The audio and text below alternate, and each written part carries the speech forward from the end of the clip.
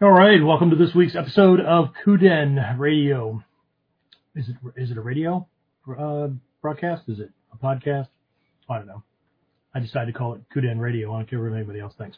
Anyway, so I thought I'd distract people with my shirt. What do you think? Anyway, all right. So I know for those of you on audio only, you can't see it. It says underestimate me. That'll be fun. Anyway. So during this episode, we're going to take a look at this idea of success and mastery and what it's not, right? Quick story. I wrote a book a couple of years ago for parents who are looking for safety things for their kids and whatnot. And I did a reverse engineering on it.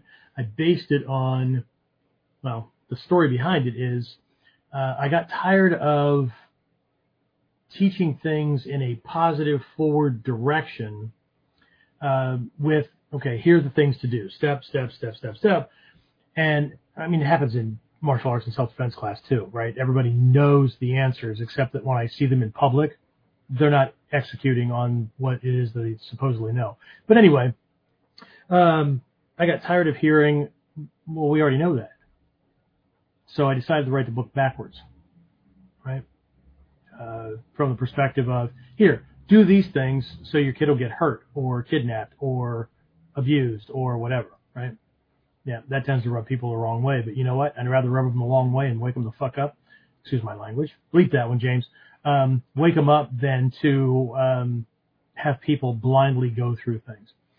Anyway, so we're going to be diving into our Mikkyo mind science and philosophy and things like that during this time, during this episode, to see what it says about success and enlightenment and mastery and those kind of elements. But we're also going to take a look at how that kind of thing falls short as well. All right. Anyway, we'll get started with that as soon as we formally do the opening. All right. So let's go ahead and do that. So the big question is this. How are self-defense and success-minded people like us, concerned citizens worried about protecting ourselves, our loved ones, and the things we care about from the monsters we know exist in the world? How do we train in a way that gives us the skills, knowledge, and understanding we need without becoming paranoid fighters or killers ourselves, and yet still allows us to be the hero protector the world needs us to be? That's the question, and this podcast will give you the answers. My name is Jeffrey Miller, and welcome to KUDEN Radio, real training for real people in a real world. All right, and we're back. Well, back to get started, right? Anyway, all right, so this episode, going to take a look at, what are we taking a look at? Not success, not mastery?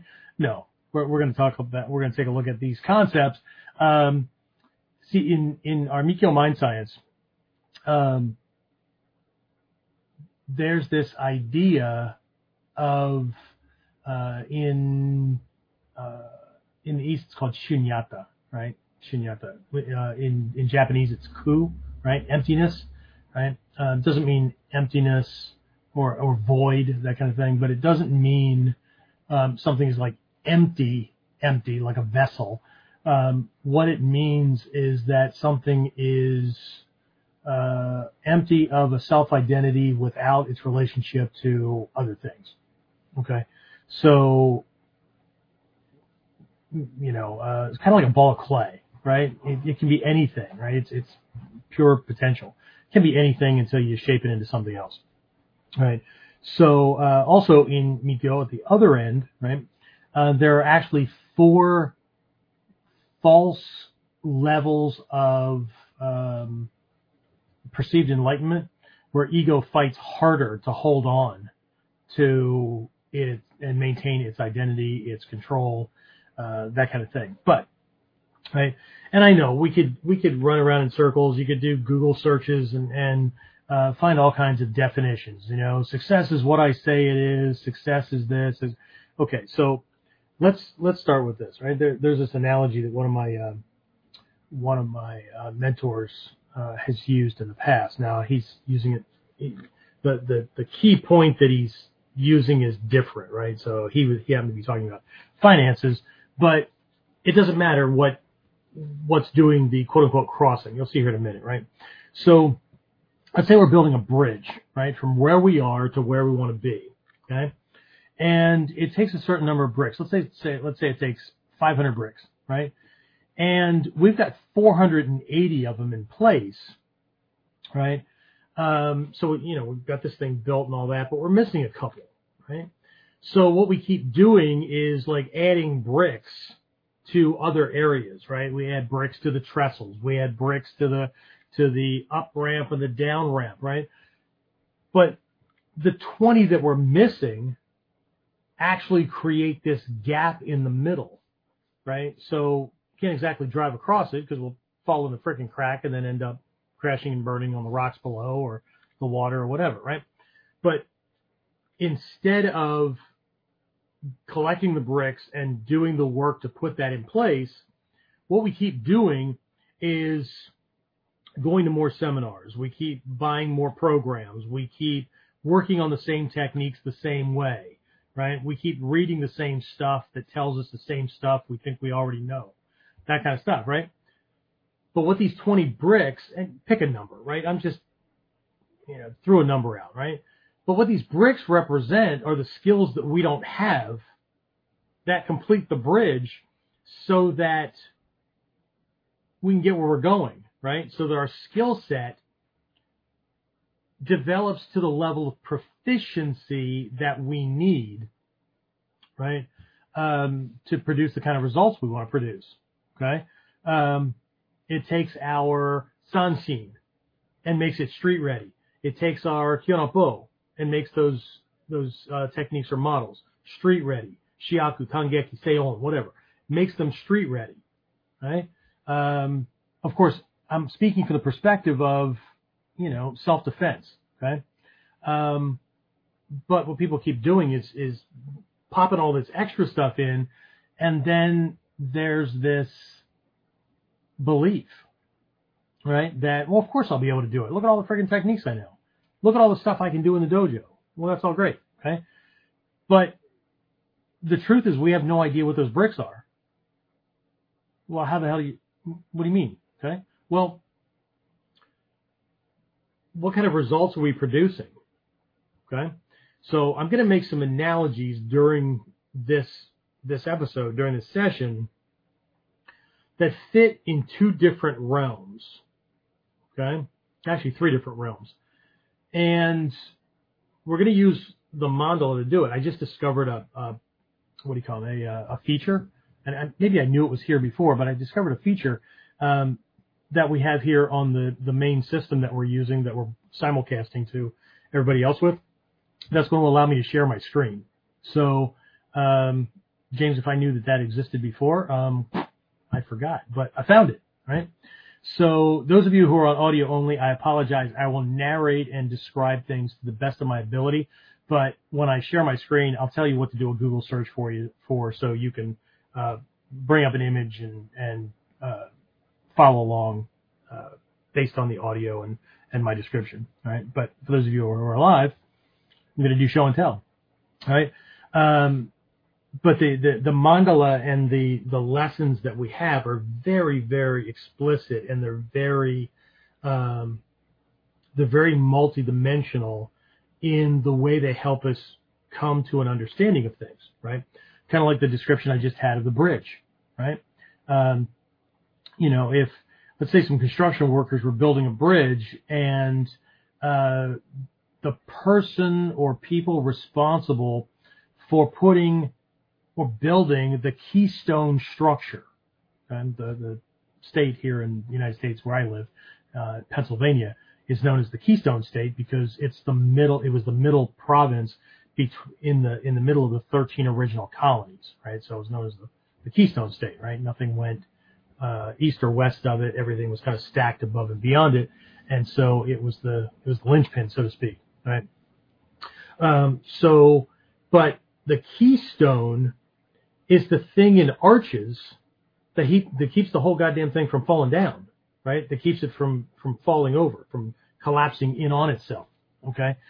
So these 20 bricks or these pieces or whatever that I was describing earlier is this important piece, right?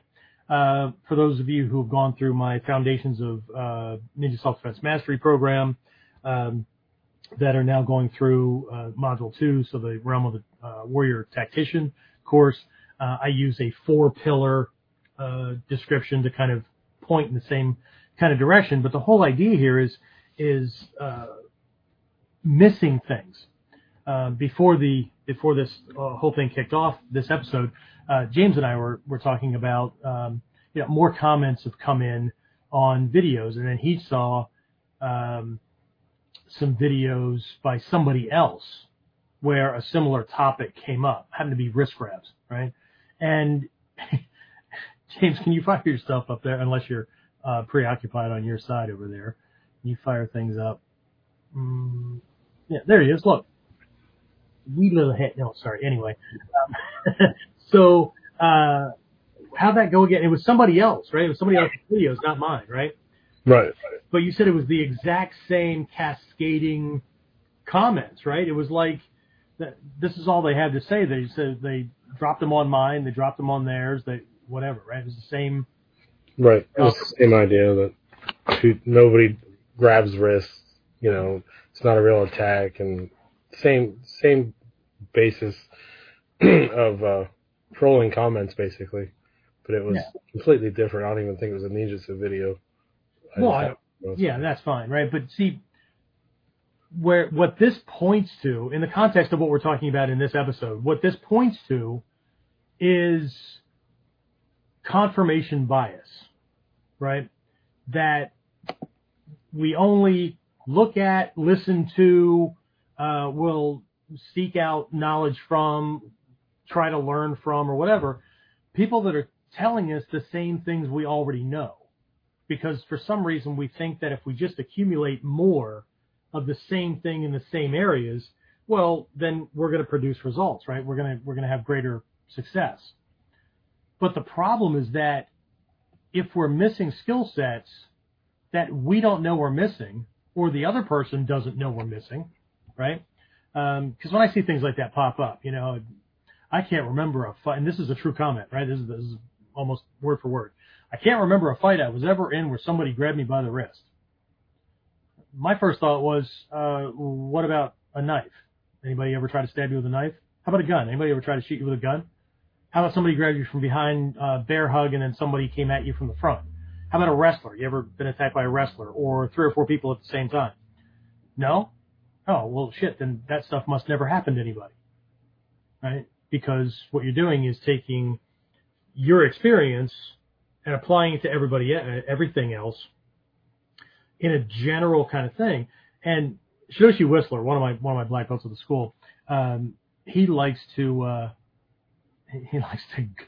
goad things. He goes, you know what? I'll get on. I'll video record things, or I'll do the techniques. Especially for the people that comment because you're old or you're fat or you're bald or you're whatever, right? He goes, I'll demonstrate the techniques, and then that'll remove their ability to dance around still not being able to do it because they're going to point out that you're not qualified because whatever, right? So, anyway, but what this points to is not just a confirmation bias, but there's other things involved too. There's what's that? Sometimes they just call it something simple like first impression bias or whatever. That the first way we saw something, right? I mean, I've been in this martial art alone since 1980, and I've watched it change over and over and over again as Hatsumi Sensei shifted things and things changed because of the perspective of the vast majority of students coming in from the West and things that people just weren't practicing, so things got shifted for that, or the fact that, when I first got involved, the highest rank in this art was 5th Dan, and there were certain things that you were allowed to do once you got to that point, and then we had a butt ton of 5th Dans, and so there were 5 Dans added to that, so then the top was 10th Dan, and things kind of got shifted that way, and then there were a butt ton of 10th Dans running around the world, and then there were these beyond level kind of things, right? Which were given Godai elemental names, right? Because in Japanese martial arts, the Q and Dan levels were borrowed from Buddhism. That's how monks were ranked as they were training and learning things, right? So, well, I'm saying right. It's a habit that I have. I'm not asking you to tell me that I'm right. I've done my research. By all means, do yours. So 10 is like this return to zero, this back to void potential, that kind of thing, right? In Shingon Buddhism, there are 10 levels of mastery and attainment and whatnot, but all the sutra, all the typical spiritual Mikkyo kind of things run out at the 9th level, right? The 10th level, just everything explodes outward, and you're supposed to go study everything, right? Because no one thing has a curve on has all the knowledge or all the compassion or whatever, right? But not only are you supposed to study other things, religion, politics, science, whatever, right?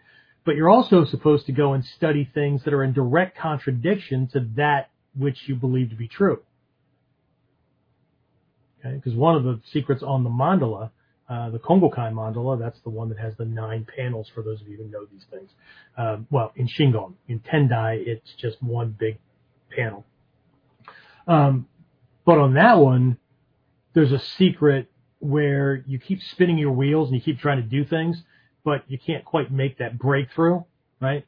And the secret is that the answer or the solution or the tool or whatever that you need is actually held by those on the other side of the mandala, the ones that you hate, right? So we're the blue shirts and they're the red shirts, right? And so it's us against them, and they don't know what they're talking about and whatever.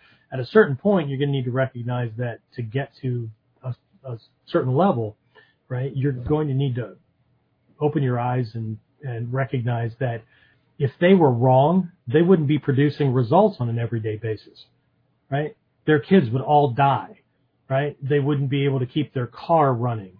They wouldn't, be able to keep the electricity on in their house. They wouldn't be able to be successful in any way, right? Because they're wrong. Same thing with martial arts, same things with religion, same thing, whatever, right? So the answer's on the other side, right? They hold, it's their approach to things that were missing. What the hell does this have anything to do with anything? Well, let's go back to the bridge analogy, right? The bridge analogy points to, like, if I don't know what skills I'm missing or what training perspective or if I don't know what I'm missing, right, I can continue to keep spinning my wheels and doing the same stuff over and over and over again, but success is always going to stay out of reach, right? The bridge will never be completed, right? Which is one of the jobs of a teacher, right? Somebody who's been there and knows, because they're the ones that are going to, they're the ones that are going to point out that, well, your skill set over here, I know you think you know it, but that sucks. It doesn't work. Okay? Well, that's what I was taught. Not my fault. Right? I just had somebody recently, James and I were talking about this earlier. They got involved in one of my programs. I can't remember which one at the moment, but I started going over basics, and their response was, holy shit, there was a lot I didn't learn. Okay? Not my fault. But there was a lot that you did learn, so it's okay. But we have to be able to identify those things to figure out what's missing so we can complete the damn bridge. Okay? Unless your goal is just to get a black belt. In which case, your task is not to learn enough skills to earn a black belt.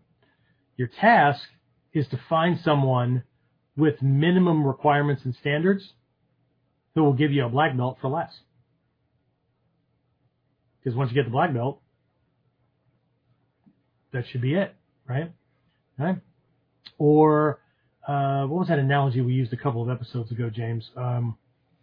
About training in the martial arts, right? We have people all the time, man, I've always wanted to train in the martial arts, right? Like, that's not a big enough goal. What's it take to succeed in the goal of training in the martial arts? What's the minimum goal? have reached success in that, James? Just taking a class. Just go to a class. Congratulations. You will have now trained in the martial. Well, that's not what I meant. Well, yeah, I know, but that's the way you define the goal. So, but we do this stuff to ourselves all the time, right? And we don't understand the depth of what it's going to take, or, right? I know a lot of you guys have been in different classes. A lot of you have been around for a long time, so I know you've seen this, where people get involved and then they're only around for a class or 3 or a couple of weeks or whatever, and then they're gone, right? And for a lot of these folks, and I know everybody has their reasons, right? You understand, Sensei, like life changed, this happened, whatever, okay? But for most of them, what happens is, this is freaking harder than I thought it was going to be, right? And some will actually say, well, this isn't what I was looking for. This is not what I thought it was going to be. Okay, well, what did you think it was going to be? Do you think you were going to take on the biggest, baddest, enraged person out there, and you were going to be able to do that with Thursday's class at 7 o'clock? That was the extent of your training, right? Or a couple of classes here or there, or the ability to regurgitate the names of kata, or I can name all the grand masters of XYZ lineage, in chronological order. Who gives a shit? Right? Other historians, right? But see, that's successfully being a historian. What's the goal? Right? What's the goal? So and again, for those of you who are new to this and you don't know me very well, my goal is always practical use of this in the world. And that's not just for self-defense. Of course, everything's self-defense to me. But, when I looked across the philosophical and the martial philosophy training, and those teachings, as well as the stuff that tends to lure people in, right? I kind of summed this up, and this is what I promise, at least the adult students in my dojo, and I only have adult students around the world, but we're passing on the lessons that allow somebody to create the life they've always dreamed of living, and the skills necessary for protecting that life from anything that might damage it. Okay? Now, what about the people who only want one side? Well, I can help them out with that, but you're still going to need to put up with hearing life mastery lessons along the way, because it's all related, right? What about the people who only want the life mastery stuff? Well, I'm still going to make references to martial arts stuff and situations where if you screw this up, you're going to die, right? So I'm probably not fit. I'm not a good fit for people on either side only, right? So it's just the way it kind of comes together. But focus has a lot to do with these things, right? So, James, did you see the post that I shared? One of my students, she's now long distance. She actually started out in the dojo. Kim, she shared this thing with me, and then I shared it along on, I think it was on Facebook. It's another one of these quotes that was attributed to Bruce Lee. Now, I take these things with a very light grain of salt, because anybody can put anybody's name to things. I've seen quotes that has the Buddha's name and whatnot, and I know a bunch of that stuff almost like the back of my hand. But I don't know where the hell they got it. But anyway, so I'll get to this in a minute and why I don't care, right? I don't know if you saw this or not. It was the one I shared that he was talking about the mindset that is the complete opposite of a victim's mindset. And what he said was, for most people, if they find themselves in a room that's filled with their enemies, right, their mindset or their belief is that I'm trapped in here with these people. But you need to hold the mindset that these people are trapped in here with you, right? General Mattis, it was the Marine commandant that just retired. You know what I'm talking about? Yeah. He said, whenever you go into a room, right, just have a plan to kill everybody in there, right? This has nothing to do with being just this animal who sees everybody like a psychopath or whatever, right? But bad things can happen at any moment, right? And if you lull yourself into a sense of complacency, then you're going to be surprised by the weirdest things, right? And that's why, now most people think this is a ninja phrase, but again, it was borrowed from Mikkyo, right? This idea of Banpen Fukyo, right? No surprises, right?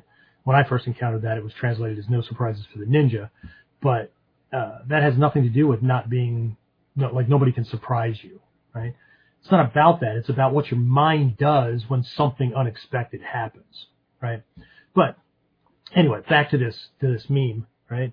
So it was the whole thing ended with you need to have this so that you're not controlled by this victim mentality, right? It doesn't serve you, right? If you're trying to be successful. And somebody, inevitably, right? It happens a lot, right? Posted, Bruce Lee, right? King of plagiarism. And I thought, interesting. Now I found it very interesting because, like, I didn't bother to go looking it up because I don't care if Bruce Lee said it, or if the King of Timbuktu said it, or if Mata Hari said it, or Adolf Hitler said it, right? Something that is true regardless, right? I remember passing on something a couple of years ago, very, very wise, thought-inducing kind of thing, and somebody said, oh, from that guy, do you know what he was known for?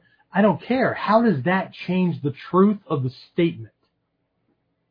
How does knowing any of this stuff? And here's one of those things that gets in the way of success or mastery. People often get distracted by the who said it. Was that quote actually by this person? Was that historically correct?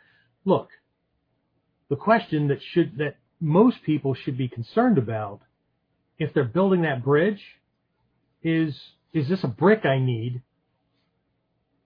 to complete the damn bridge so I can get where I'm going? Right? Said another way, will this serve me? As a mindset, as a tool, as a whatever, will it serve me? Right? But they get freaking distracted by this minutia, right? Like, who cares what the names are of all these people in this lineage, right? Unless you're studying them to learn something from their life that you can use to increase your level of skill, understanding, or ability, who gives a shit? Right? One of my teachers used to say, somebody would say, like, is this kata, is this tangeki, or is this shiaku? He'd go, I don't care if you call it Bob or Betty Sue. As long as we're on the same sheet of music, the hell are you worrying about the name? If you can't do it anyway, right? So, give me half a minute here. Sorry about that. The wife came home. The dog decided he was leaving my office and left everything wide open. And my wife's doing her best to be quiet, but she and I have different stealth skills. So,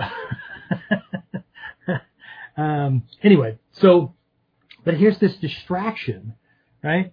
And here's my other thought, right? We're all plagiarizers, right? The question is, how do we go about doing it? Because if you're trying to implement things that a teacher has taught you, or like a mindset, or you're doing, who knows, it could be everything from affirmations to I'm trying to speak in a different way because I'm trying to become that person over there, not that entity. I'm not trying to become my teacher, but my future self has those skills, communicates this way, carries themselves this way, right? I have another episode coming up here where we're going to look at flipping this whole 80-20 rule that people keep trying to use, and it at best will double your abilities as opposed to 10x them or 100x them or whatever. But anyway, so that's a reflection of my future self, right? I want to be like them. I don't want to be them. I want to be like them, right? So I will copy, right? I will borrow phrases. I will say it like they would say it, right? Is that not plagiarism? Did I not take that from them? But why am I doing it? It's not like I'm doing it on a college thesis paper or whatever, where that's not allowed. But this is the first phase, like in remembering things, right? Okay. My teacher always said this, right? So, well, see, when I say my teacher always said this, there's a whole process between when I used to copy what he said, word for word, to when I started to gain some experience with that. Things started to validate themselves. I was producing better results, those kind of things. I had to communicate with other people, students or family members or whatever, using different words because they didn't get it the way it was passed on, right? The context would have not worked for them because I got it in a martial arts or a Mikkyo context, and they needed to get it in a good old boy family reunion barbecue context or whatever, right?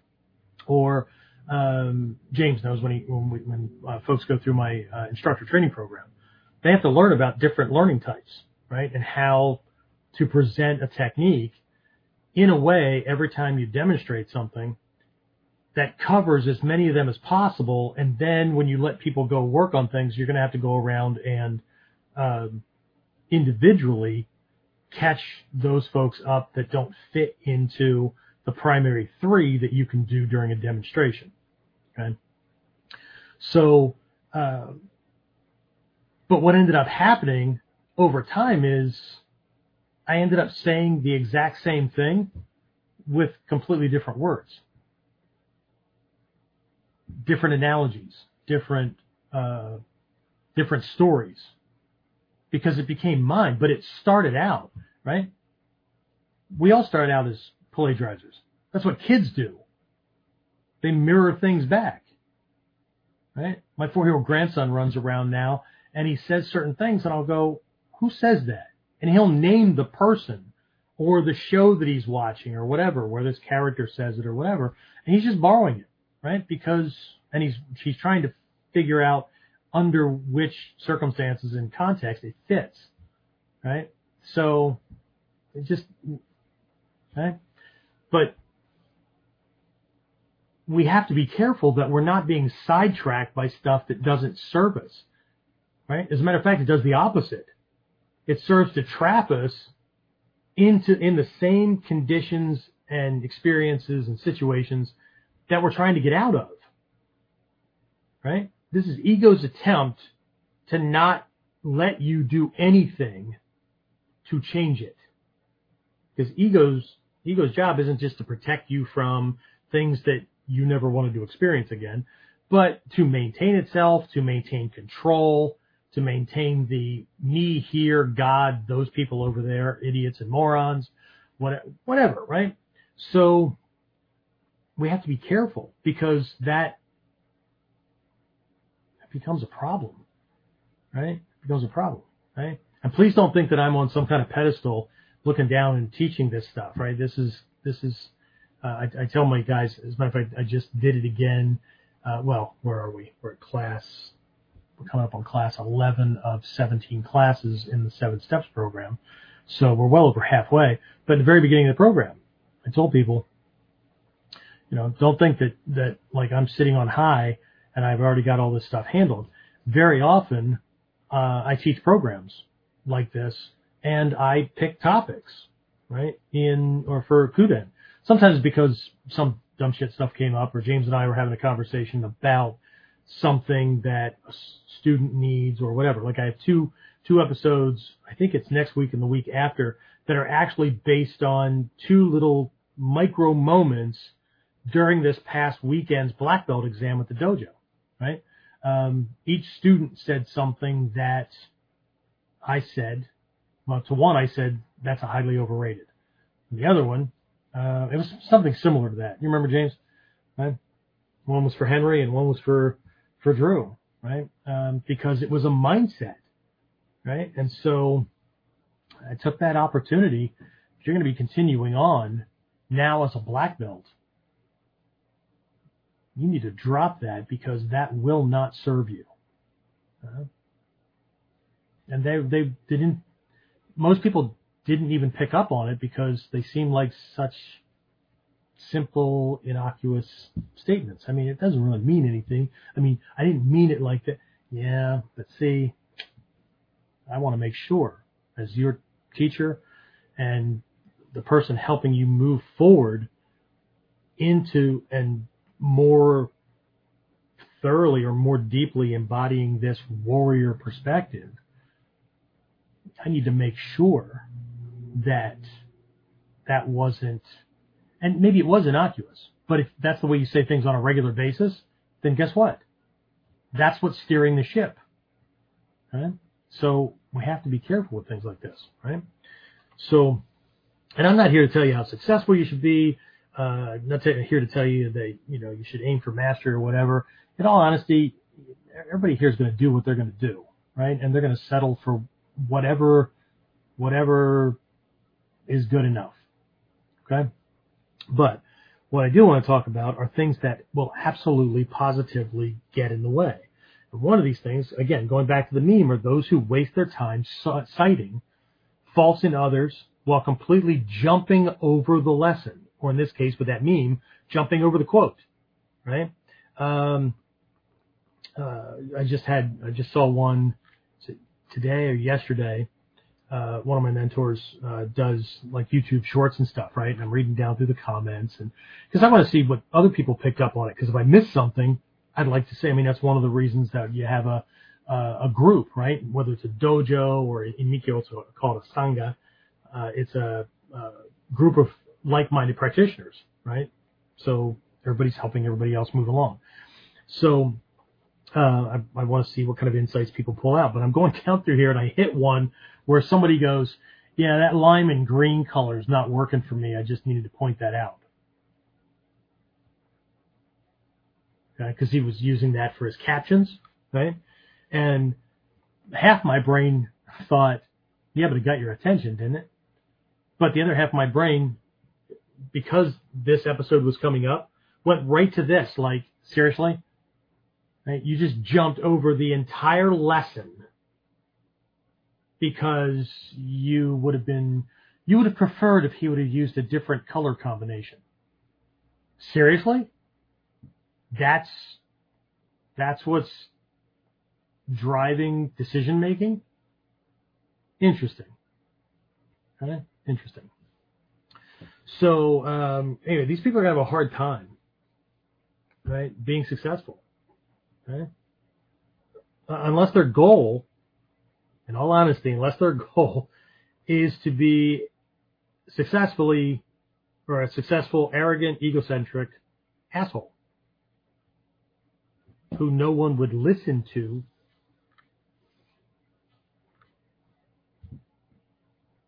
or anyway, anybody with any kind of level of clarity isn't going to listen to. Okay? So there, and here's another one of these irony things, because I did promise I was going to tie this to the Mikkyo thing. So if this is not your favorite ride at the amusement park, this is not something that conscious bias is already identified as, oh yeah, I'll listen to that. I'm okay with that stuff. Then now be the time to click off, because it's going to get deeper from here. But and some of you guys that have gone through and are doing Mikkyo training with me, or I've alluded to some of this stuff, not even alluded to it in the past couple of classes in the first 7 steps on the Path of Buddha program that we're going through. We looked at the Tibetan Wheel of Life, that particular mandala, right? And so we look at these 6 personality types or realms that are outlined on there. And one is known as the realm of the jealous gods or the battling titans. And this personality type that we're talking about here, who is just constantly, judgmental, whatever, and they're missing things, right? This is their perspective, right? They want, now on the mandala, right, there's also a God realm, and this is just the personality type of the person who knows everything, right? They've got an answer for everything. You can't tell them whatever, right? And they go to class, right? But if the teacher corrects them, then they've got this knot in their gut and fucking, what does he know? Or whatever, right? Or he thinks he should already be promoted to black belt, but the teacher hasn't. I know 3 people like that. One is in Kung Fu. He has his black belt because he thinks he should have passed his black belt test, and he didn't, so he left his teacher and bought a black belt. So, cool. You do you, right? I don't know why you spent all that extra time and effort and money to get one from somebody that was supposed to know what you needed, but either way, right? But see, here's what's going on with the battling titans or the jealous gods. They want what? They want this level of success, right? But they're constantly fighting these little micro battles because it's like that bridge thing with all the bricks, right? They keep going after the next thing that they think will do it, but they won't listen to anybody who points out that, you need work over there. You're missing that skill set, right? Your plan is flawed because they think they already know everything, but they're not producing enough results to be where they want. See the contradiction, right? So it just makes them fight harder. And even if they do but what this ends up doing, and the mandala paints this, in their attempt to do that and in their battling, right, it causes them to continue to slip down into one or more layers of hell, right? In Mikkyo, we have, ready for this? 28 different types of hell. Okay, so pick your poison. Well, we all do anyway, right? But then they have to climb back out of that and all kinds of stuff, right? But this is that know-it-all, things are never good enough, I know what I need, but my life is not a reflection of the knowledge, wisdom, and perfection that I think I already possess. See this weird contradiction kind of thing going on, right? So again, it can the activities can create some short-term success, like I learned a new kata, right? This sparring thing went okay, whatever, right? But then the next one, maybe not, right? And this is that idea of sometimes it works, sometimes it doesn't. Okay? Well, have you stopped to kind of figure out when it doesn't work, why did it not work? When it does work, why did it work? Well, it just happens. Sometimes it works, sometimes it doesn't. I mean, this is the way the technique is done. So, how do I know, right? My partner must have done something to screw it up, or I obviously need to get somebody else's course for them to teach the technique, so I can get something that I'm missing or whatever. But your teacher can do it, or right? So anyway, but again, there's all these little things, right? So for those of you who are in the Bujinkan, for those of you who are actually practicing ninjutsu, you probably know about this phrase that we use for opening. Let's get a drink here. Boy, look at all the open loops I'm leaving behind, James. Anyway, right. So there's this phrase that we use to open and close classes. Way back in the day, before everybody who thinks they know how it's always been done started training, we used the term Ninpo-ikan to start classes. Ninpo-ikan, the way of the ninja is the way of the universe, the way of the ninja is the way of naturalness, the way of the ninja is the one way, that kind of thing, and one way always points to naturalness, the way of the universe, whatever. Okay, but we use this phrase "Shiki no Hanimi Shitai Komyo," right? And so this phrase actually comes from Mikkyo, right? So for all the people that go, we don't do that, and whatever, okay, you do what you want. It is a very deep phrase that actually brings together three elements of success, of mastery, of enlightenment, whatever you want to call it, okay? But it also points to this idea that without one or more of these elements, mastery, success, or enlightenment won't take place. Now, if you directly translate the kanji, right, this is not something that translates into a direct sentence. This is one of those things where you have to look at it, you have to extrapolate the lesson, because the direct translation, right, there's like honeypot and all kinds of weird kind of stuff that's in here. So you have to understand the backstory and the key, what's behind each of these things, right? It's kind of like Sugetsu, right? Sugetsu, which is a name of a kata, but Sugetsu translates to moon in the water. What the hell does that mean? Right? So there's this whole thing from Mikkyo about the moon's reflection, and it reflects equally in all sources of water, right? It's non-discriminatory, but the reflection is either going to be clear, or it's going to be rough, or it's going to be non-existent. It's just going to be a bunch of sparkles or whatever, based on what? The condition of the water. But it's not about the moon. The moon reflects, or the moon represents a reflection of truth, or the principles and concepts being that are always there, right? The light, right? It's the water. The water represents the mind, your mind, in that combat situation. So again, as I've always said, any monkey can learn the moves, but do you really? Anyway, so but it's like that, right? So the first translation that I got for Shiki no Hanimi Shitai Komyo was anything holds the potential of being that thing, which allows us to break through the darkness, confusion, whatever, and take us to the enlightenment we seek. Okay? Well, that's a long one, right? But you have to understand this thing that we're talking about, right? Which is in Sanskrit we would spell it out with a little d dharma, because dharma written out with a capital D means truth. And so a lot of these things don't convert well into other languages, right?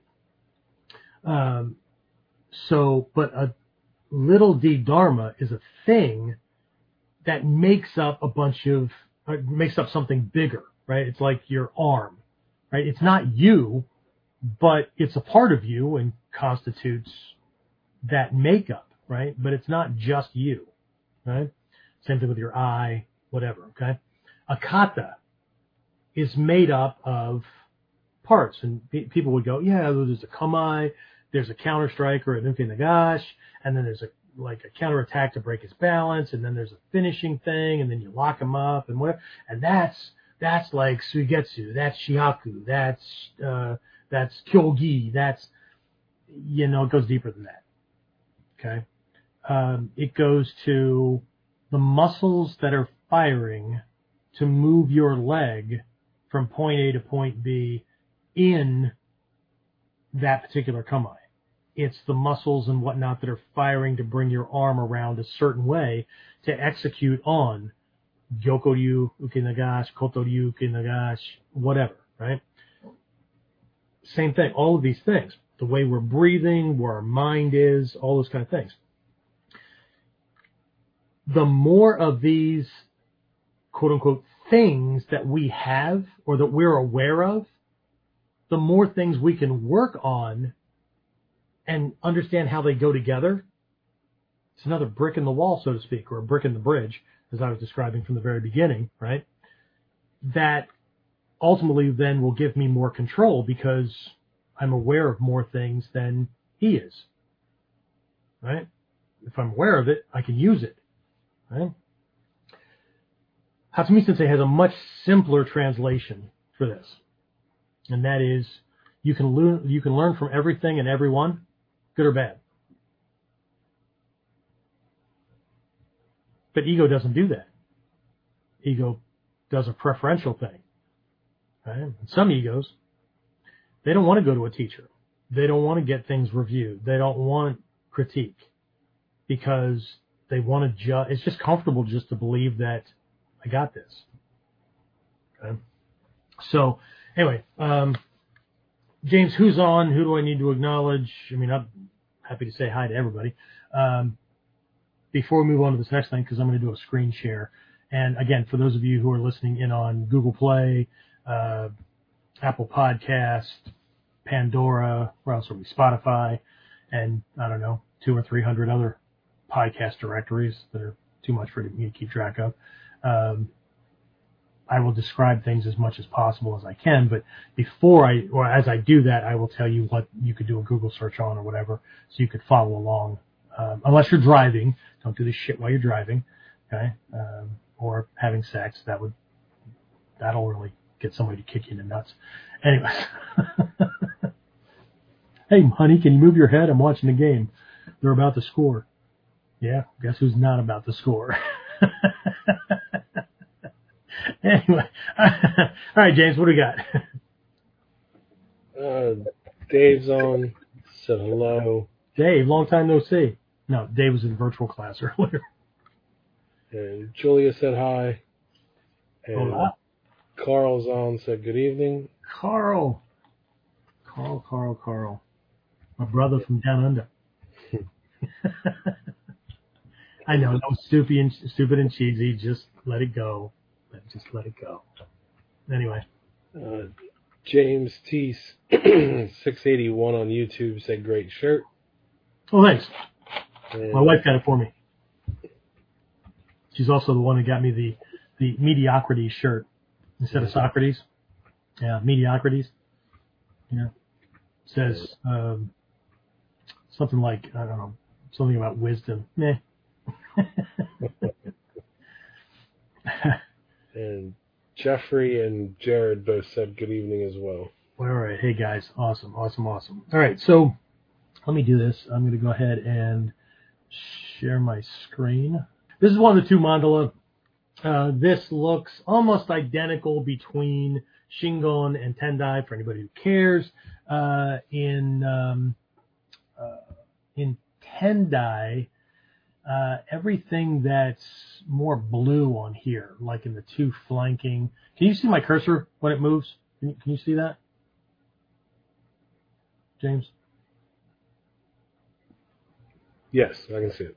Okay, good. All right, so that hopefully everybody else can see it then too. So all this blue that's in here and all that, in the Tendai stuff is red, right? I mean, the Tendai mandala are very red.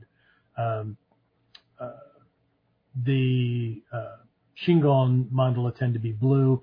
Colors represent different things, and the lineage's primary perspectives on things. So anyway, that doesn't matter. Okay, so there's lots of ways to look at mandala, right? Lots of ways, right? People want to try to memorize the characters and the order and all that kind of stuff, except that, like, it's very, very deep, right? It's like having one of these things 52 times, like in a deck of cards, and each layer represents a different perspective on some aspect of life for you, the practitioner, right? So anyway, speaking of which, when you start off, this character right here, Hanya Bosatsu, right? Hopefully you guys can see this. It's the hall directly below the center die right here with the square with the 8-petaled lotus and all that. So this character right down here, Hanya Bosatsu, that's you, right? Historically, way back in the day, this mandala would not have been a print. It would have been created out in 3 dimensions on the ground. And then that's where you sat in active meditation. But your goal is to actually like storm the gates of enlightenment and just get inside here, because that's the goal right there, this center guy. Okay, so center guy. Anyways, but what I want to look at now is how Shikin Haramitsu Daikomyo fits on this mandala and is expressed by the mandala. And we're actually going to be looking at 3 different types of success or mastery or knowledge, that kind of thing. Okay, and so ultimately what we're looking at here is the attainment of enlightenment or mastery or whatever, okay? Which is actually, well, I'll get to that in a minute, okay? So there's elements and yeah, we'll just leave it at elements, right? I'm trying to keep this in layman's terms. So here's what I want you to do, right? If you can see this square in the middle, right? It's actually made up of 5 colors, but James, again, you can see the cursor moving. Yes. Yes. Okay, so on the right border over here, right, it's vertical, the right vertical border. I'm sorry. Yeah, so those of you who are listening in on the audio-only stuff, you'll want to do a Google search for Taizokai, Taizokai, or the, yeah, you can leave it at that. That's fine. The Japanese will pop up and all that, but you may see some Sanskrit and Garbhadhatu and whatever. Don't worry about that part. Just Taizokai will work, and you will see lots of different versions from the Heian era and all kinds of. Don't worry about it. Pick one, right? So what you'll see is that they're actually supposed to be concentric circles, but the way the mandala is laid out, they're in squares. And then in the center, there is a larger character, and there's an 8-petaled lotus that he's in the middle of, and then there are these 8 characters that are around him. So if you find that, fantastic. Okay? So right side border of this square in the middle, left side border, okay, the vertical borders, right? I want you to draw imaginary lines extending that line to the top of the mandala and to the bottom of the mandala, both sides, effectively creating 3 columns. Okay? So, and again, I know some characters kind of bleed over a little bit based on the hall they're in and all that. Just keep it simple, right? So 3 basic columns, right? The column on the right, the rightmost column, right? That represents intellectual knowledge, represents book smarts. I'm going to bring this back to martial arts here in a minute, okay? Represents studying, research, okay? That kind of thing, right? So when I point this stuff out, right, people often go, why is that on the right? Because that's like left brain stuff. Yeah, well, all the descriptions and everything about the mandala are from the perspective of you being in the mandala looking out. So that would be on your left. Okay? The fact that you're looking from the outside in is what makes it flip. Okay?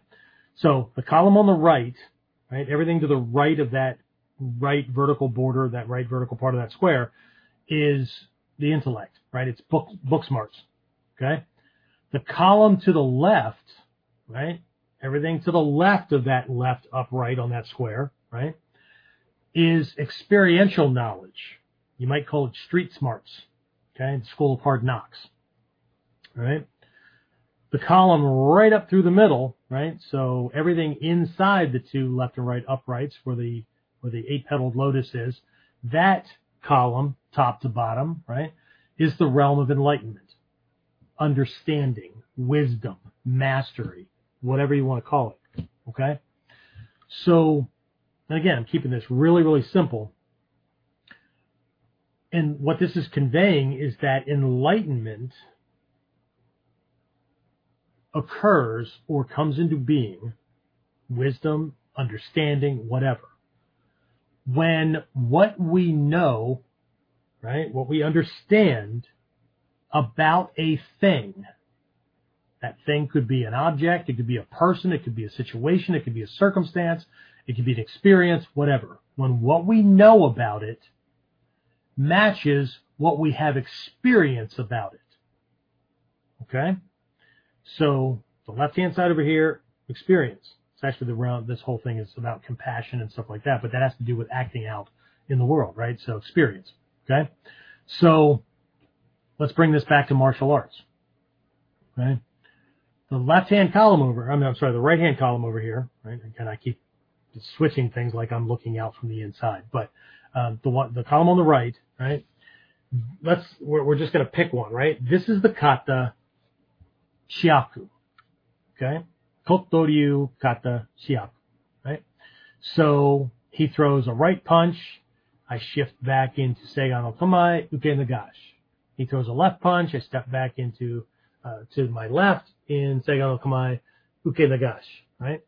And then I lift a kick feint toward Godin, and then I step forward and shikanken or whatever to his throat or do some kind of follow-up. That's high, okay? So I know the kata, right? I know what it's called. I know what, what it translates. I know what lineage it comes from. I can do it step by step, that kind of thing, okay? The left-hand column over here is all the work I'm going to do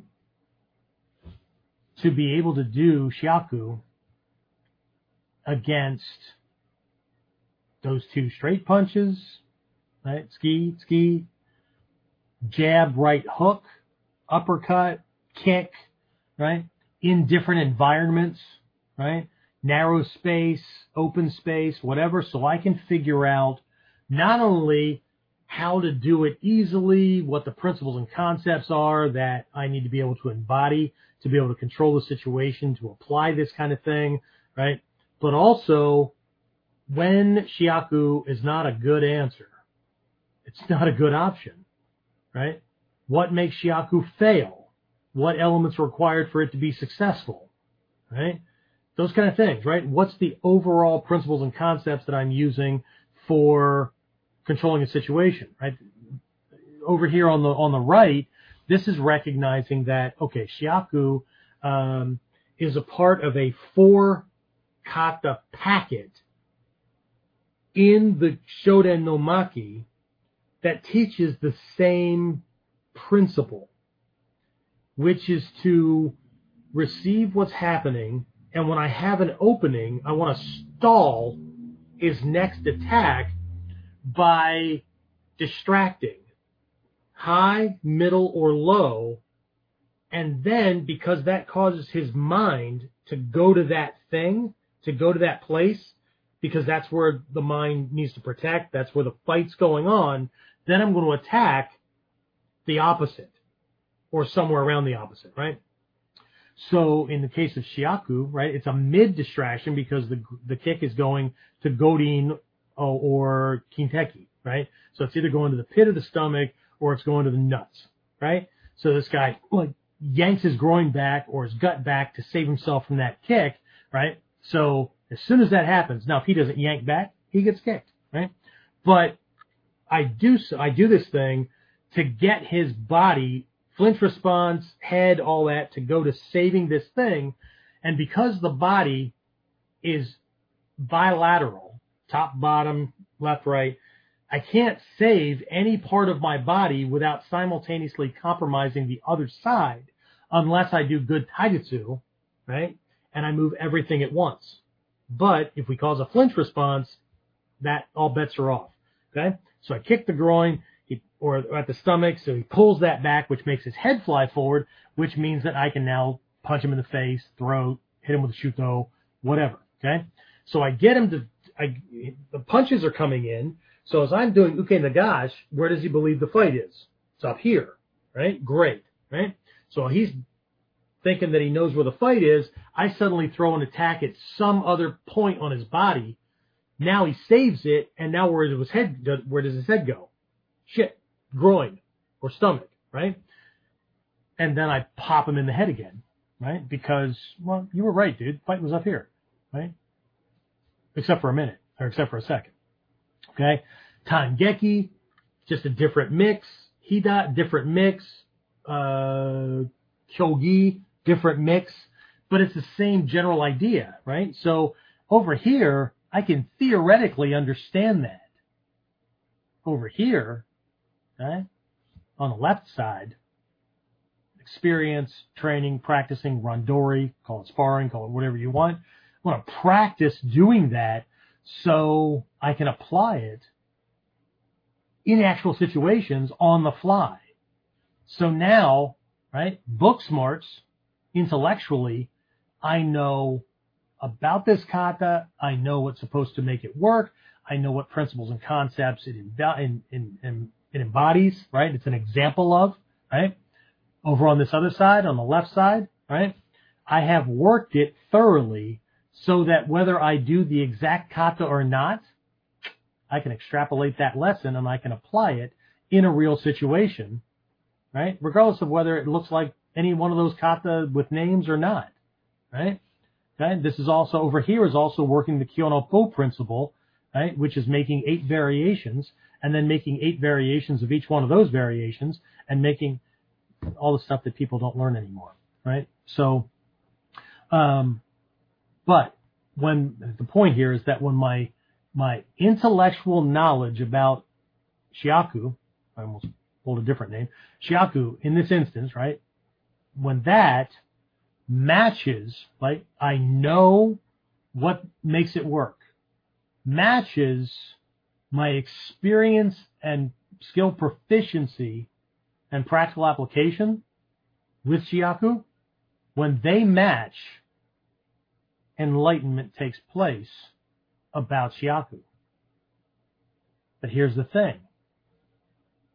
Lots of people stop over here because it's just easier to learn how to do the kata and get really, really, really good at that. Right? This is knowledge. We'll talk about that in a minute, right? So this is knowledge, right? And it can even be body knowledge, right? I can do it with my body. How is that not over here? Well, that's just because I can ape it, right? Just because I've always told people, any monkey can do the moves. Any monkey can get really, really good at the moves. The question is, can you apply that knowledge and that lesson against an enraged asshole who's coming to remove you from the world?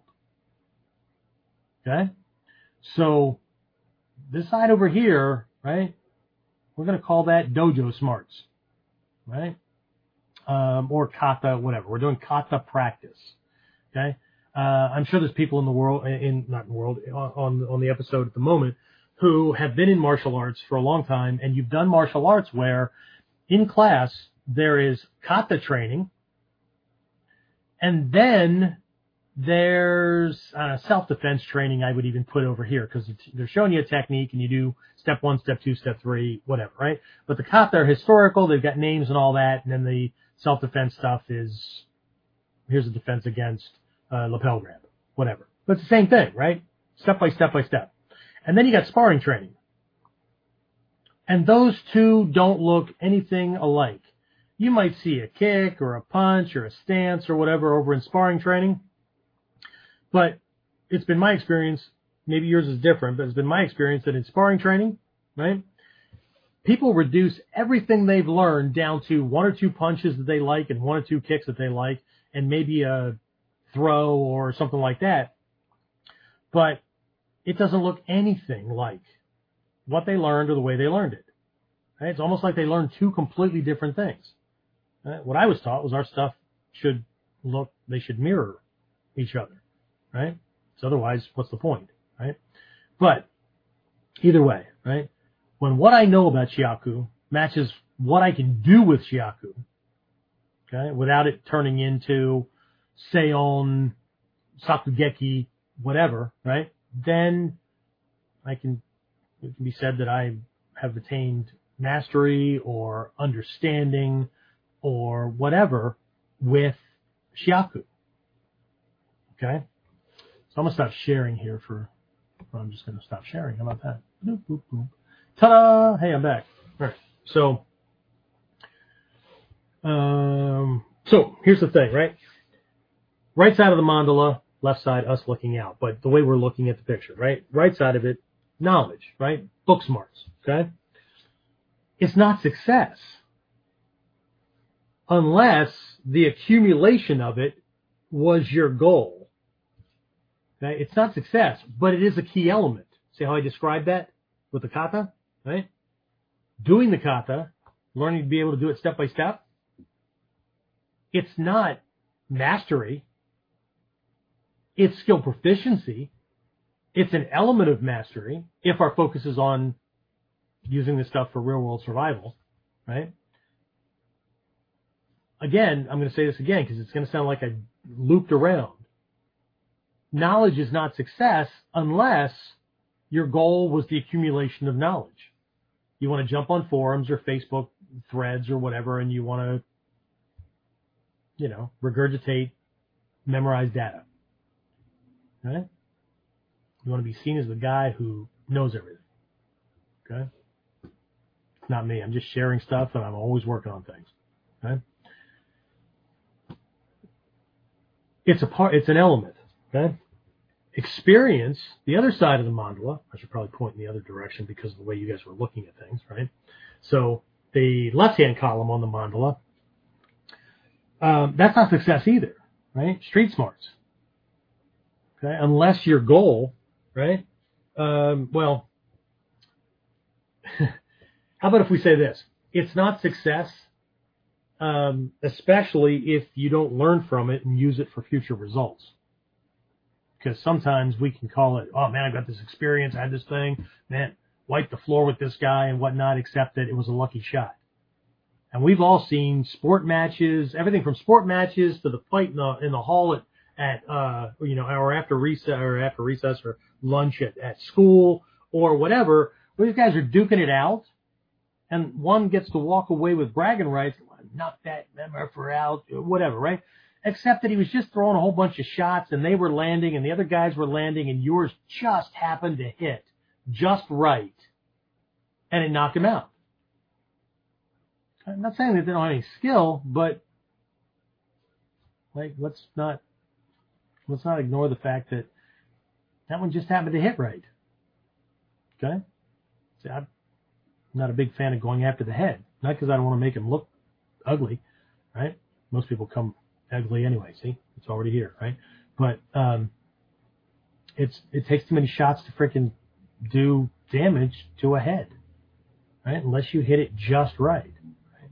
So, but anyway, if we take this back to martial arts as well, fighting, self-defense, whatever you want to call it, right?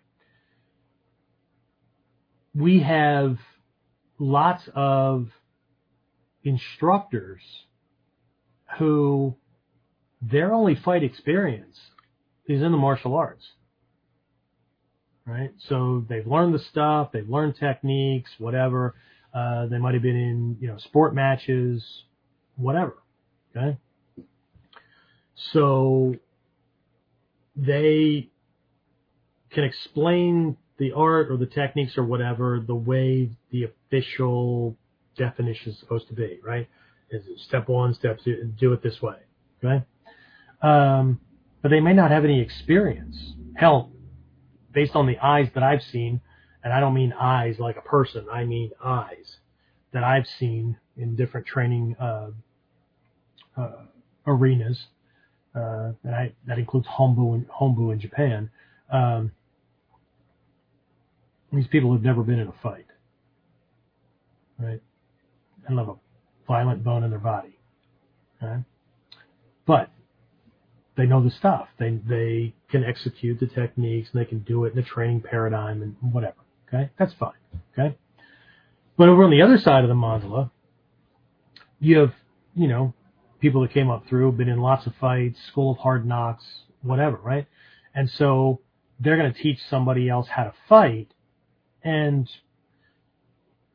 they're going to do their best at coaching, and this is how I do it. Keep my hands up, and okay, well, why do this? Well, it's because of this. And okay, so like, what if he comes at me with this thing over here? Look, dude, you just need to be fast enough, and so it throws that, you get your block in there, and you go. You'll figure it out as you go. You're gonna have some freaking pretty intuitive students to be able to work that out, because it's really vague, right? Because they may not know scientifically how their stuff works.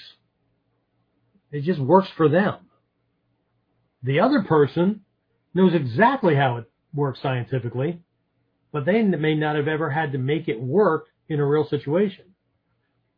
Then comes along me and some other people in the art that have military background, law enforcement background, whatever, and we're teaching the stuff. We've been in real situations, both, prior to training and after training, and we've actually used these techniques on the street, on the battlefield, whatever. Because, ultimately you have three different types of instructors, right? You have one who has learned the stuff, got their belts, and they're teaching, but they've never been in a fight. You've got other ones that have learned the stuff, got their belts, whatever, they're teaching it. They've been in fights, but there's no crossover. The bridge doesn't exist, right?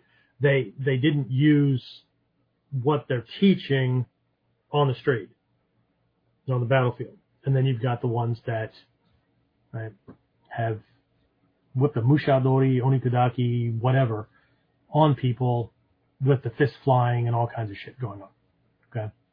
So, and that's fine, right? Things are just, they are where they are. Okay? But,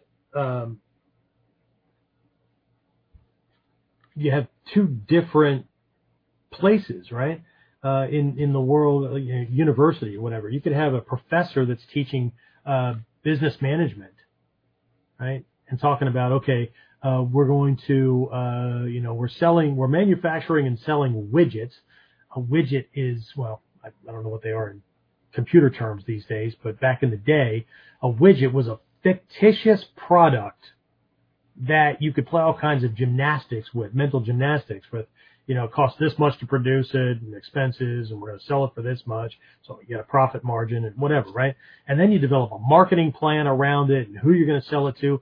But ultimately, the damn thing it's a piece of fiction. It doesn't exist, right? It's not like saying we're going to make high quality button-down shirts out of silk for this particular market, and no, it's a widget, right? Well, what's a widget? Well, it can be whatever you want it to be. Screw that. Right?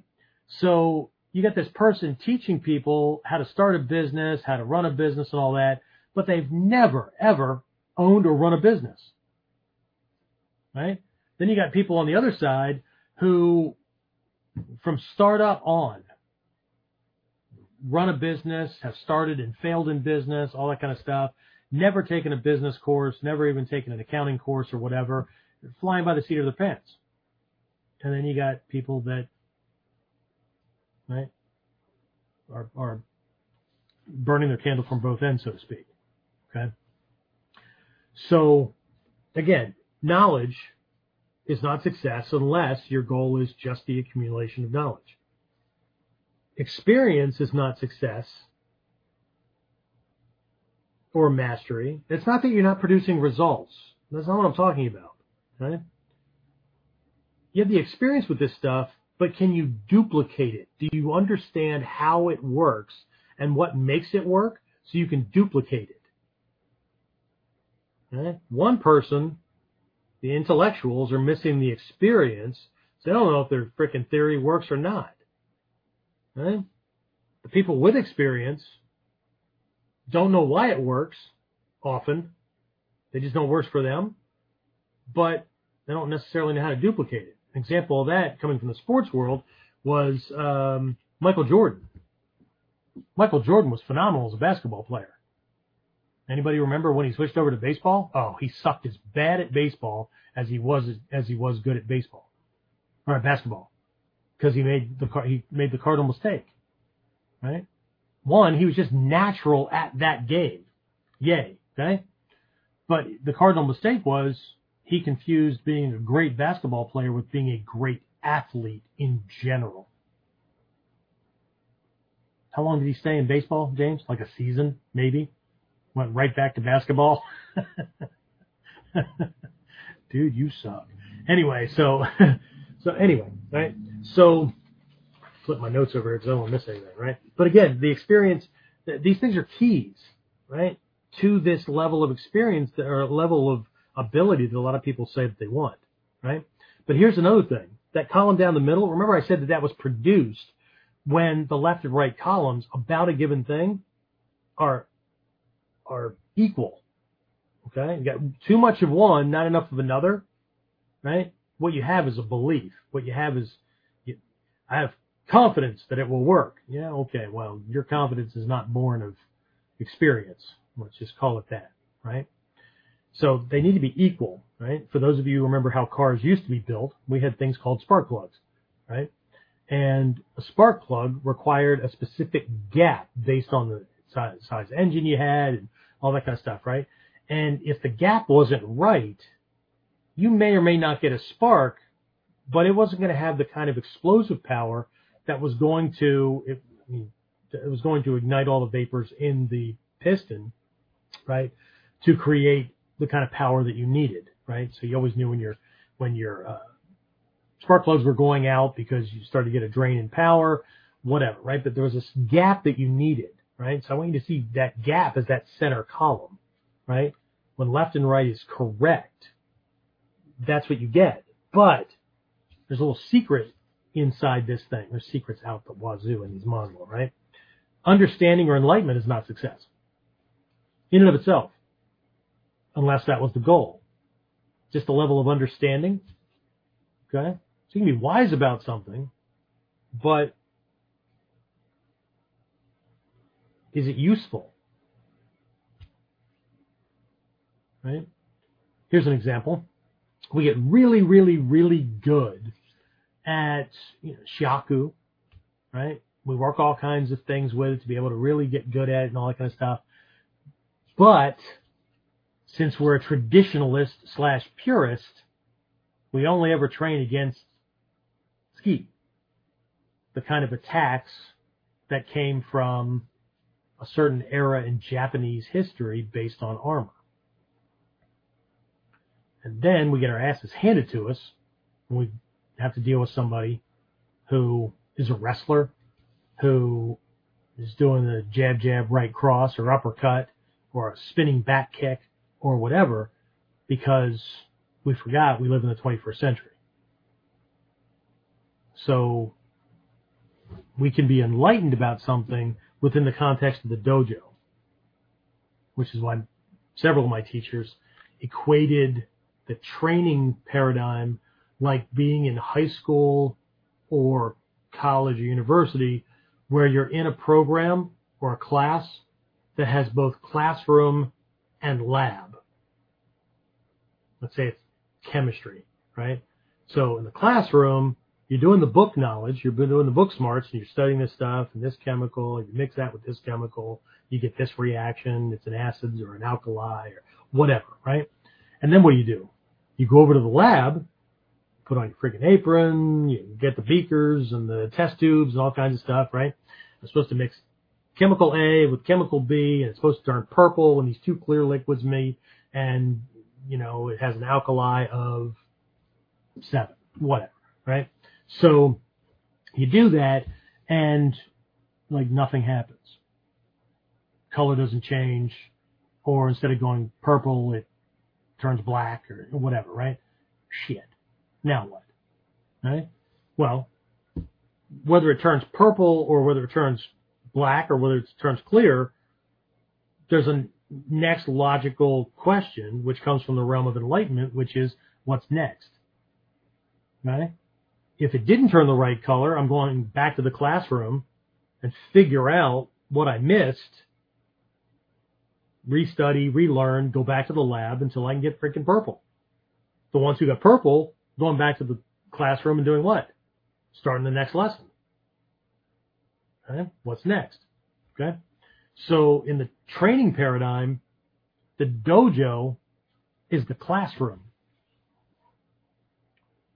Everything outside the dojo is the lab.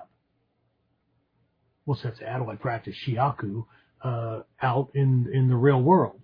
Well, at a certain point, you're going to need to ask yourself, how does shihaku, how do those principles and concepts manifest to defend against somebody throwing reputation-destroying innuendo in your direction?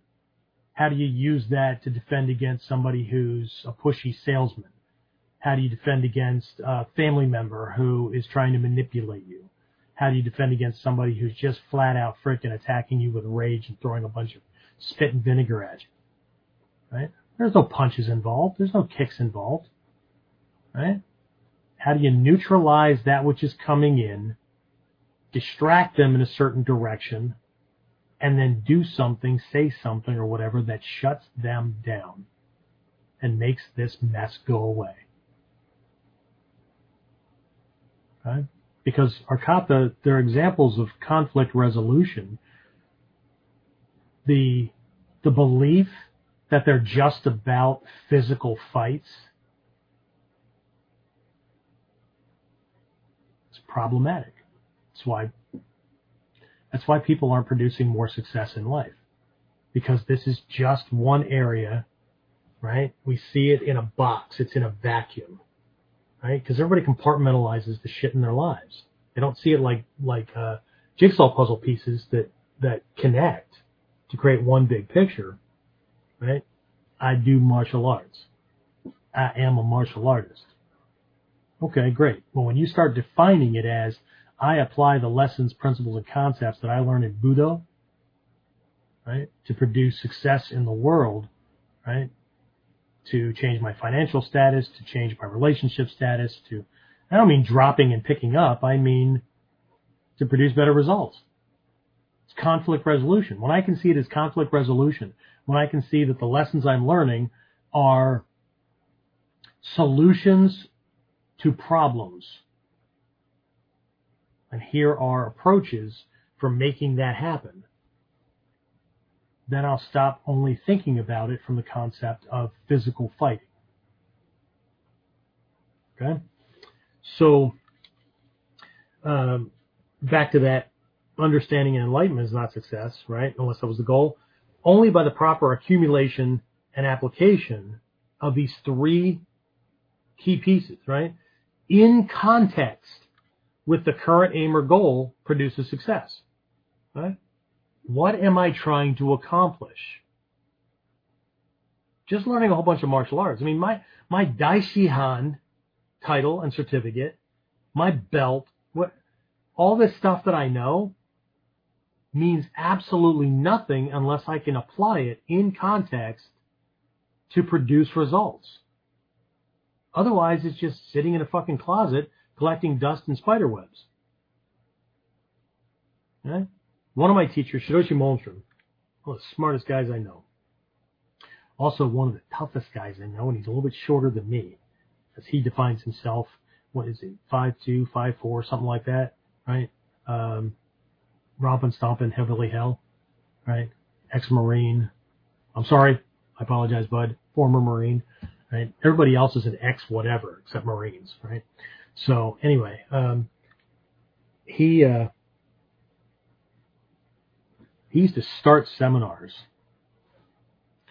by looking at people. I remember having them into my dojo, I don't know, 2 times, 3 times, whatever. Both freaking seminars, whatever, all the seminars.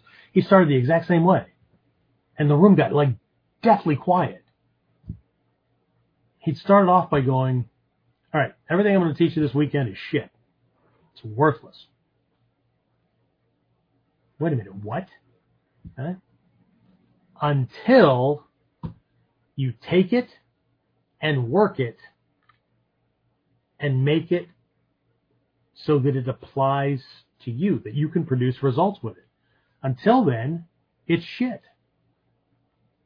It is absolutely worthless unless you are trying to impress other people who are impressed by that kind of thing. Until you can make it work for you, until you can figure out how Your body has to apply that, whatever, right? Until you can produce results with it in your life, not just in the dojo, it's shit. Right? I say things a little bit differently. I say this is like having shit in one hand and a wish in the other. Right? Only one of these is valuable. And it's the shit. Because at least you can fertilize things with it. Right? But, anyway, right? So, there's a quote I just ran into not too long ago. Actions don't produce success. Habits produce success. Okay? Habits. Right? Doing what works. So one of the things I think is great about martial arts is that martial arts is personal development in a stress situation, right? You learn time management, you learn decision making under pressure, all kinds of stuff, right? So you learn what works, what doesn't work, right? And there's consequences for your theories. Sit around and do philosophy all damn day long. Wear one pink sock, one yellow sock, or no sock at all, whatever, and come up with all kinds of bullshit reasons why it's existential and all kinds of crap, right? But the reality is that you can't fucking dress yourself, okay? And you're lazy, right? So, but people come up with all kinds of bullshit, right? But martial arts training, there's consequences, good and bad, for good in theory and bad theory. That's what said, going right back to Shikinai means Taikomyo. That's what he used to do that in class too. We'd be in Hombu and somebody come out, somebody come out and demonstrate a technique. Person would do things. Shit, we'd work on, he'd do variations and whatever. We'd work on that technique for 20 minutes, 30 minutes, 45 minutes, damn near the whole class, right? And then somebody else would come out and demonstrate something, and we'd be lucky if we worked on it for 30 seconds to a minute or whatever, right? And then you'd have somebody else come back out and demonstrate. And at different times, he would point out that, and he wouldn't say that somebody's technique was good or somebody's technique was bad. What do you call that? A spoiler alert. If he's working variations off of something for a long time, he's either fixing edges around or he's springboarding off of that thing. I learned he does that with good techniques. Shit techniques, he'll let you work with it for a couple of minutes to realize this doesn't work well. This is not taijutsu. This is not smooth. This needs a lot of fixing, right? And in these areas, right? And then you're right off to the next thing. Okay, you didn't waste time with that, right? But every once in a while, he would say, if you're really paying attention and you're really getting it, you should be able to tell the difference between a good technique being demonstrated and a shit technique being demonstrated. Okay? Because a good technique, even if it's flawed, you can work with that and you can fix it, right? Bad techniques will get you killed. And you better know the difference, right? But often, students just assume that if somebody with a black belt is demonstrating something, then, and sensei goes, okay, good, play, right? Well, he said good, so it must be okay. No. Good example, right? You need to determine. But in the beginning, how do you do that? Again, it takes time, right? But what it comes down to, remember I said martial arts training, right? Learning what works, learning what doesn't work, those kind of things, right? Mastery is born of doing what works consistently over a long period of time. That's what produces success. Right? In one of the books, which one is that? It's not the Grandmaster's Book of Ninja Training. What was the other one, James? Came out before that one.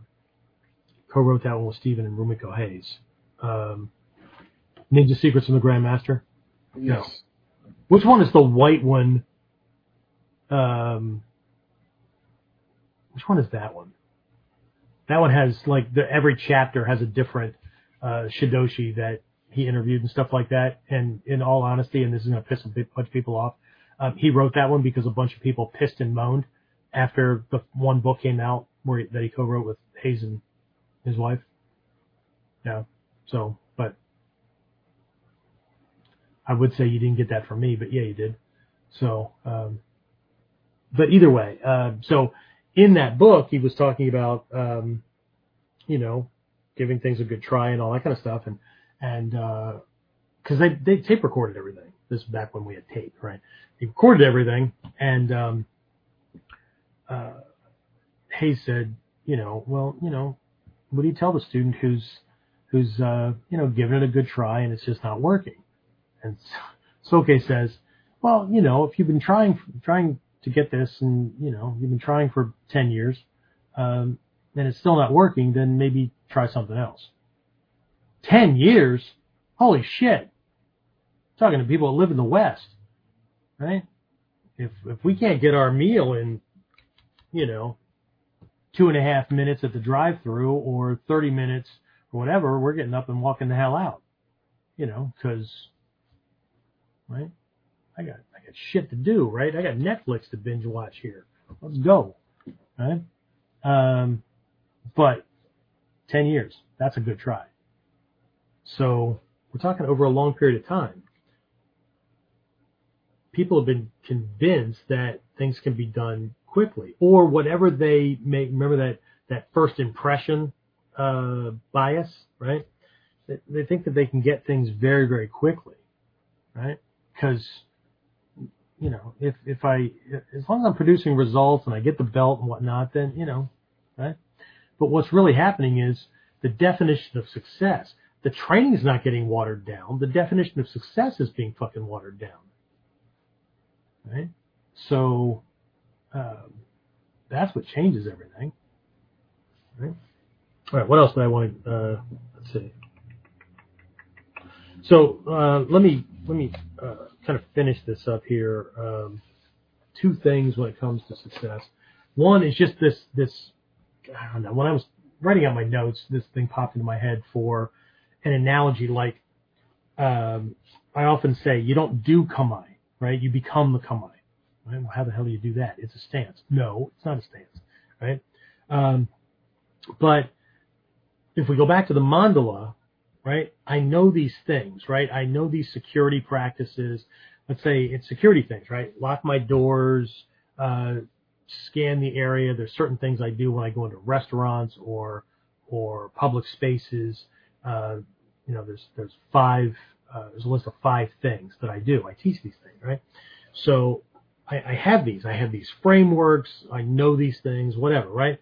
And then over time, I have practiced them. I have caught myself dropping the ball and having to remind myself to do it or whatever.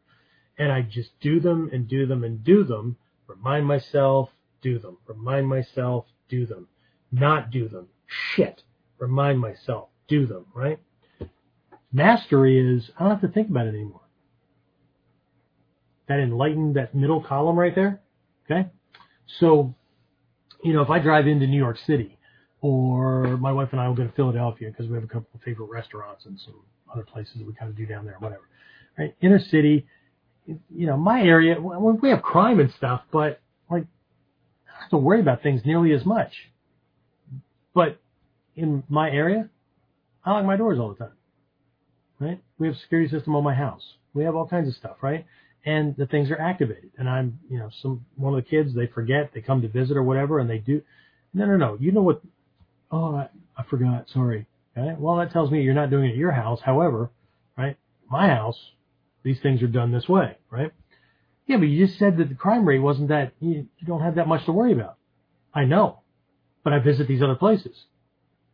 So this is an all the time thing, not a when I remember, because if I don't do it all the time, and if it doesn't, this like martial arts training needs to go from being something I do to something that is so much a part of who I am that I can no longer, I can not do it any more than I can not breathe.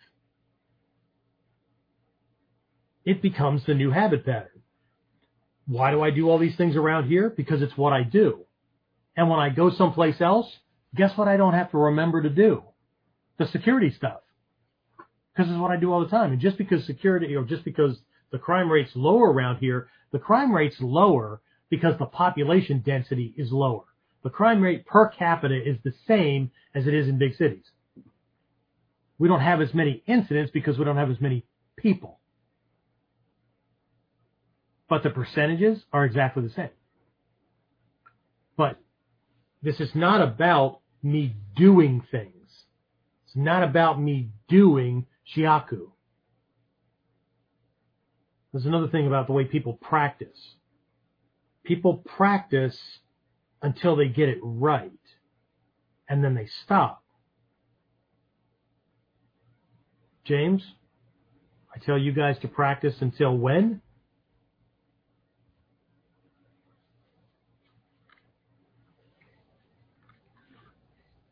Well, until you can't get it wrong. So you can't get it wrong. Because that means you own it. It's so part of muscle memory that you can't screw this up. Okay? Your martial arts training, your self-defense skills and all that need to be as conscious, subconscious, and unconscious, all three going on at the same time. It needs to be as natural, instinctual, habitual, or whatever, as showering, as driving your car, as anything else that you do and give minimal to no thought to whatsoever. Because it's not something that you do. It's so much a part of who you are that you can't not do it. But the only way to get to that is to get past ego wanting to stop when you get it right. And you'll know your flinch responses will start to look more and more like kamae and less like oh shit. It'll still have an oh shit feel to it, but the new habit pattern will be more kamae-like and less not, right? But this all comes down to, right, if we really want this level of success, we really want the level of, this idea of mastery or whatever, we want more than good enough. That's going to take some soul searching, right? And you'll know, because the teacher suggests that you do more, right? Right? Dress when you come to class, even if you're on virtual. Get up off your ass and actually shadow box the stuff, whatever, okay? You'll know. Because you'll have that feeling. Okay, yeah, I can do that. I'm in class, I get it, okay? Or, oh, seriously, man, come on. Right? You'll know where your boundaries of too much is. Right? But what it ultimately comes down to is you didn't pick this because you want to be like everybody else. So be willing to do what the masses are not willing to do. Because until that happens, you're not getting results that the masses don't get.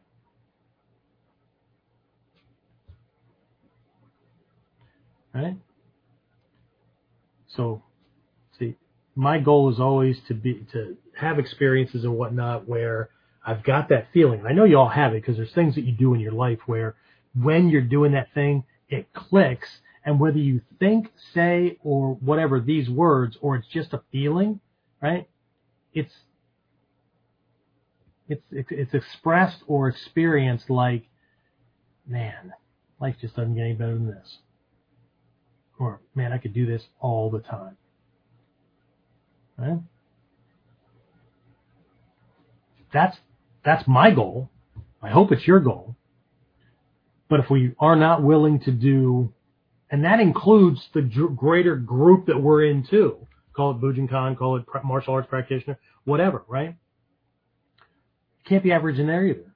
Right? But until we're willing to do what the masses are not willing to do, man, doesn't get any better than this. Hear that inflection? It's going to be, nope, doesn't get any better than this.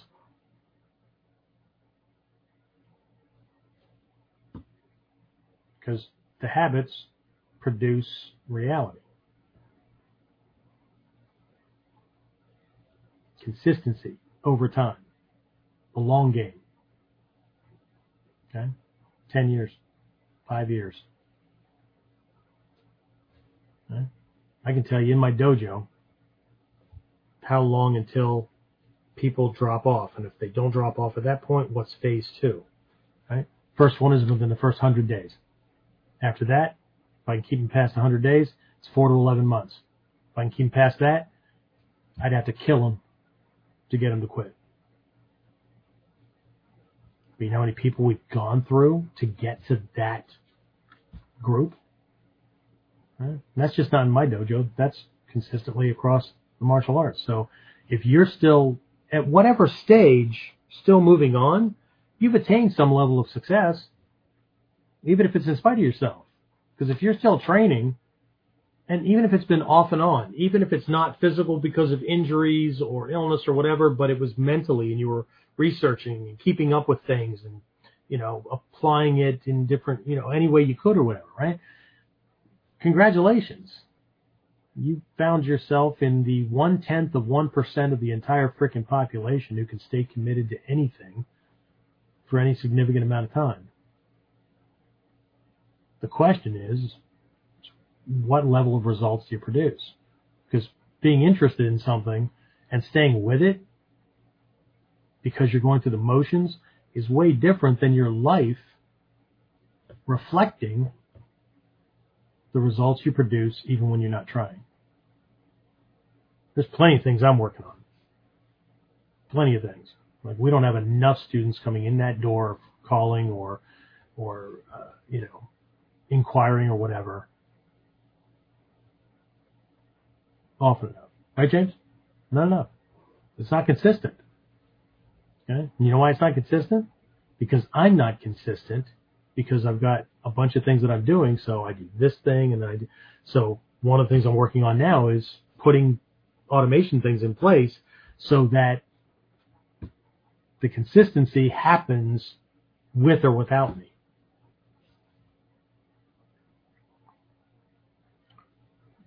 But that's just allowing technology to take over some of the habits because I'm not Shiva, right? I don't have 1,000 arms or 8 arms or whatever. So, right. Anyway, James, questions, comments, complaints? Jeffrey said it was the Grandmaster's Book of Ninja Training that you're referring to. Thanks, appreciate it. And Dave said the best part of the Daikyo-Misai events in Japan was getting to see so many examples, good and poor, and getting to train with so many people from different countries. Agreed. And that was it. Awesome. Okay. So, speaking of Daikyo-Misai, ours is coming up. January 5th, 6th, and 7th. All right. Got a full slate of breakout sessions, and there's still some spots. I've got a cap of 30 on, and we've got about, I think, half of it filled at the moment. So, I mean, we're okay even if it's a small event or whatever, but there is a virtual option. There's a live option. I know a couple of people told me that they can't rearrange their work schedule or whatever. So this week, the link will be going out. I'm going to do it early this year. Normally I wait until the week before, but I'll just do it now because the holidays are just going to get in the way. So the link will be going out for people to pre-order the videos if you can't make it any other way. Right? But if you go to onlineninjaacademy.com/events, you can see the topics that are being covered and all that.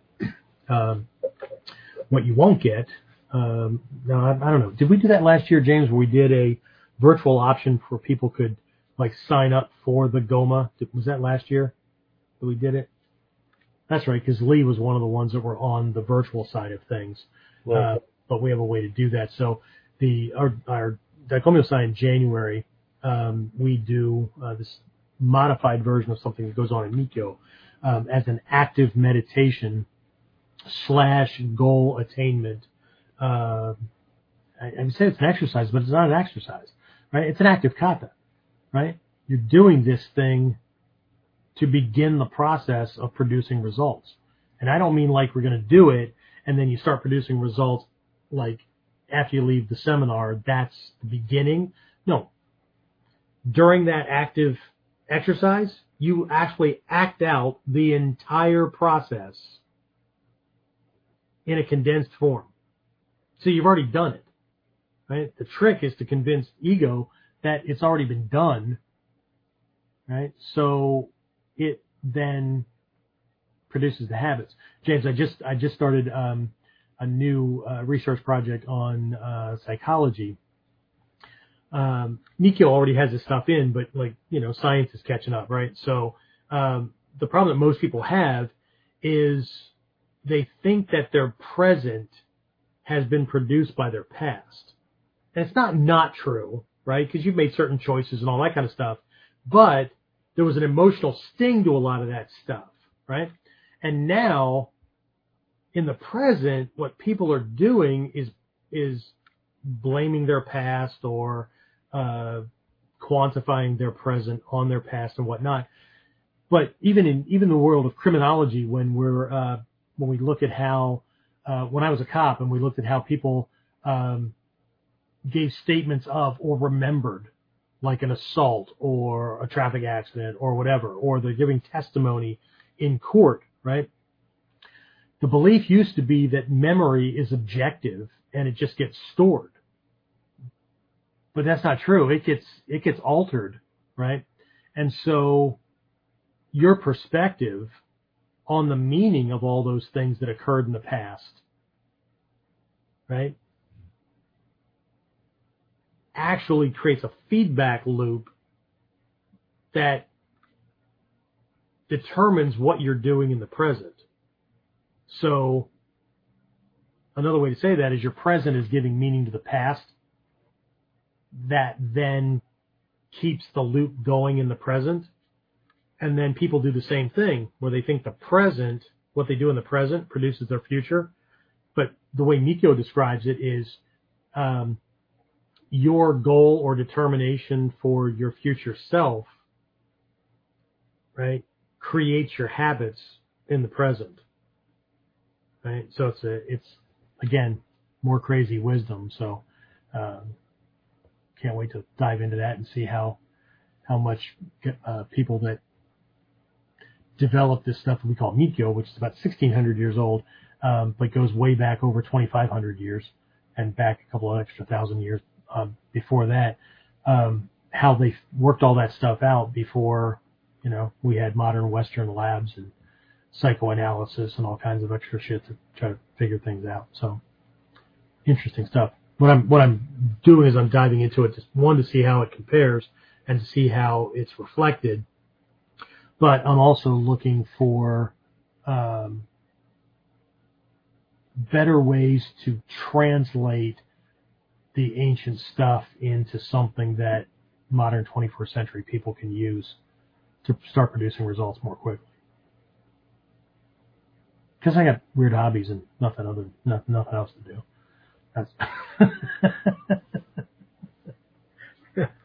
That's shit. Anyway. All right. Anything else? Any last minute things from anybody? No, sir. All right. The world is the year is ticking down, folks. Okay. So the current thing that's out, I'm only running this till Friday. Some of you guys already have this, right? There's a what we call a done for you blueprint for training and stuff. So if you're looking for anything, if you've been just dancing around YouTube trying to figure stuff out, if you have years worth of training that has just been like seminars, going to Japan, whatever, and there's no real structure to anything, that can really like inhibit how quickly you can get from point A to point B. What I did was I packaged all the workbooks through all the modules that we have, and then included, just as a bonus, threw in the Shodan to Nidan packet for our curriculum, obviously. But I put all that stuff together, and I'm offering it out this week. We're going to be repurposing a bunch of this stuff in the new year. So I sent out an email today. There's going to be one going out every day as a reminder a little bit of tidbit of information and stuff like that, extra, education kind of stuff as well. But folks will have until Friday, if they want to get them. And after that, it's going to go back into the, only available for, students in the programs, or whether it's in-house or the long distance program. So if you want it, check your email for that stuff, or keep an eye out for tomorrow. And if you didn't see it, then whatever. But there's a link to a page. Do we even have? Can you put that in the chat? Whether somebody has it or not. The one to the done for you thing. It's on Online Ninja Academy, because there's a 17-minute training that I do on that, and then the page has the information about the thing or whatever, right? So anyway, pardon the shameless plug on things, but I know this is the time of year when people start thinking about, but and here's that thing again too, right? Success and whatnot. James and I are ramping things up, right? We're doing more and more, but most people, their energy and productivity level is actually dropping because they're thinking about winding up the year and starting again fresh after the new year. Like somehow those days,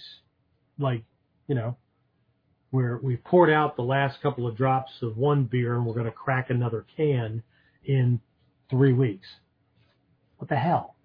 Right? So I don't think in those same terms, but I have to manage around people who do. But if you're already being in the process of thinking about focus and, speed to execution, all that kind of stuff after the new year, where I'm going to offer this stuff out until Friday. There will not be an extension, because we've got a couple of things that we're going to run through, and then it'll be a done deal. So there'll probably be one big push for something, I don't know, around Christmas maybe, if I feel like it.